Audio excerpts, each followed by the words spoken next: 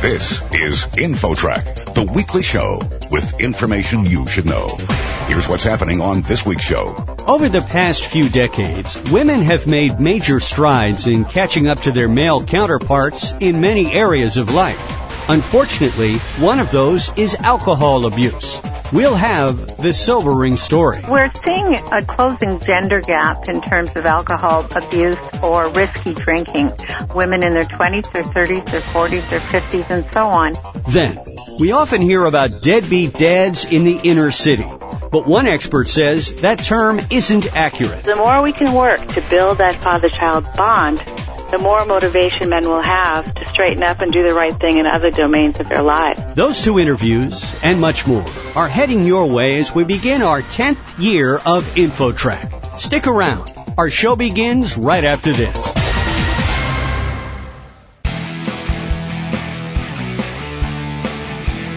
InfoTrack, the weekly show with information you should know. Here's your host, Chris Whitting. As the years have gone by, women have made major strides in catching up to men in many areas of life. Unfortunately, one of those is problem drinking. With the sobering facts, here's InfoTrack's Roy Mackey. Roy? Thanks, Chris. We're talking with Ann Dowsett Johnston. She's an award-winning journalist and the author of Drink, The Intimate Relationship Between Women and Alcohol. I think many people would be surprised to learn that alcohol abuse among women is on the rise. Can you just outline the scale of the problem for us? Yeah, we're seeing a closing gender gap in terms of alcohol abuse or risky drinking on the part of women all throughout the developed world, with some extremes such as Britain, where there's almost parity between men and women, young women getting end-stage liver disease in their 20s.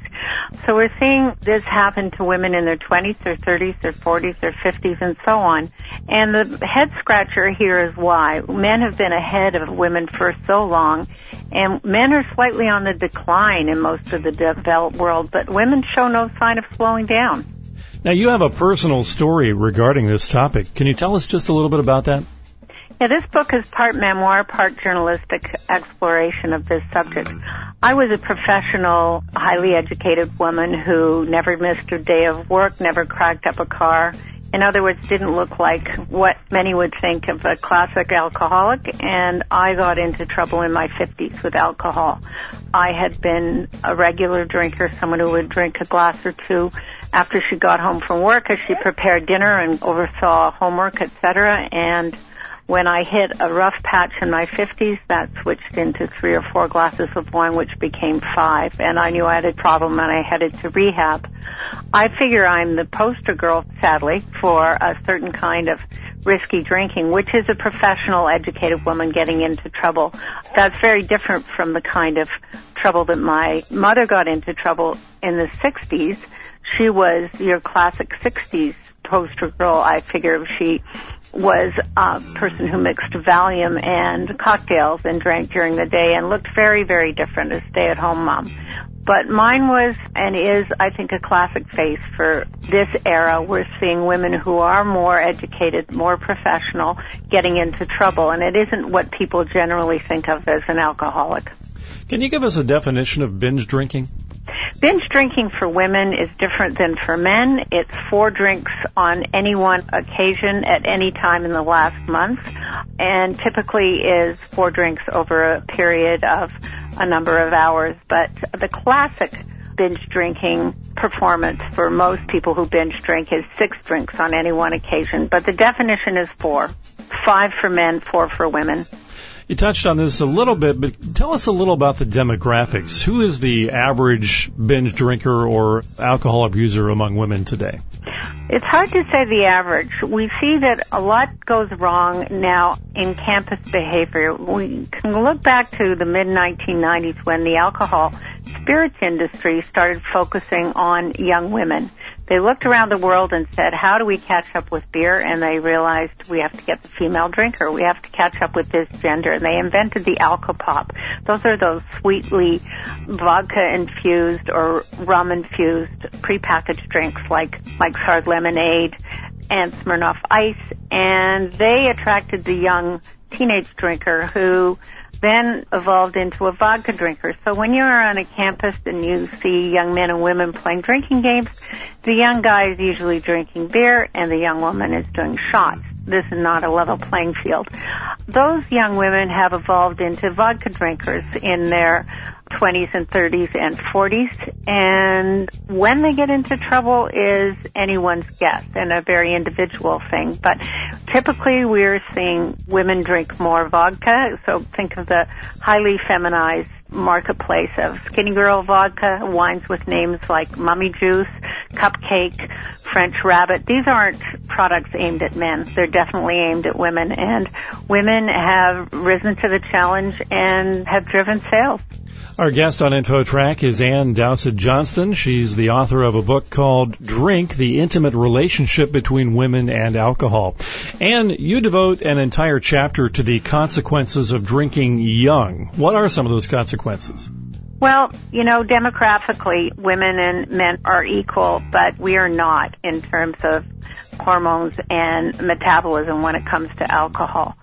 We see, for instance, in young drinkers who are under the age of 24, extreme cognitive damage from drinking too much, permanent cognitive damage. As you age, the health problems that women need to be aware of is 15%, that's 15% of all breast cancer cases are alcohol related. Both men and women have strokes, but women tend to have them earlier and more often from alcohol-related causes.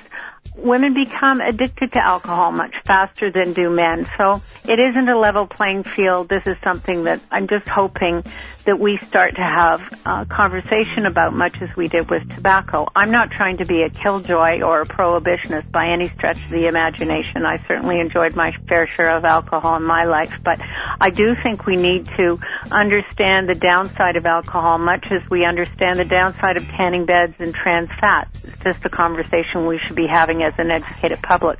In addition to education, what else would you like to see happen to deal with this problem? I'd like to see the alcohol companies not using social media to target young drinkers. I think that too much advertising is available and not age-gated properly when it comes to Facebook and Twitter, and it's not regulated. I think it's really questionable to target the underage drinker, and I think there's no question that this is happening. So I'd like to see big changes in alcohol marketing. I think all's fair after a certain age, but that I'll be very clear on. The other thing I'd like to see is I think alcohol is too cheap. Often when you go into a gas station or a corner store, it's the cheapest beverage on sale. It's cheaper than bottled water. It can be cheaper than orange juice and milk. That's not right. Alcohol taxes haven't increased in the United States since 1991. There's something wrong with that picture. So from a public health standpoint, we know that this is emerging as a public health issue. I think we really need to look at public policy and the levers that are pretty easy to push on to make dangers disappear. And what would you say to parents who are sending their youngsters off to college, particularly young girls, as that's what we're talking about here? They send them off to college and feel like, well, they're kind of an adult now, there's not much I can do. What should parents be doing to hopefully head off this sort of a problem? The number one thing they should do is have a conversation before that young son or daughter heads off to university. This generation tends to think young people will be young people. This is a rite of passage. I can't do anything about it. My opinion doesn't matter. That just is plainly not the truth. There's an expert called Rob Carisi who has proven otherwise, and he has a handbook for parents for a conversation to have in the last year of high school, and I think his advice is well heeded. That's number one. Number two is the whole pro-sipping movement. I will give my son or daughter a sip of alcohol as young as grade 3, believe it or not, so that they won't be a risky drinker when they're a teenager. That's just been proven to be nonsense. Pro-sipping, because we will be more like the Italian or the French, just doesn't work. And again, I'm not a prohibitionist, but there is such a thing as having an adult conversation and talking about the downside of our favorite drug. As we all know, alcohol is the number one date rape drug. We've known that for some time. We're now seeing very, very high BACs, blood alcohol levels, in especially young women who are taken to emergency. A lot of pre-drinking going on in this generation. This generation doesn't drink and drive the way others did, but they pre-drink, which means they load up on alcohol before they head out for the evening, which means they're beginning the party with more alcohol in their system. So we're seeing a real alcoholic culture, and the conversation's important to have. I'm hoping that a more open dialogue will move us forward. Only time will prove whether I'm right or not.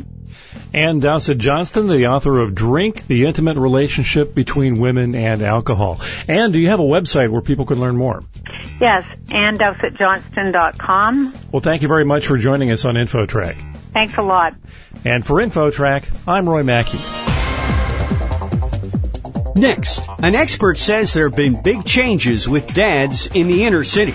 The eye-opening story, coming up. Stick around. There's more InfoTrack straight ahead.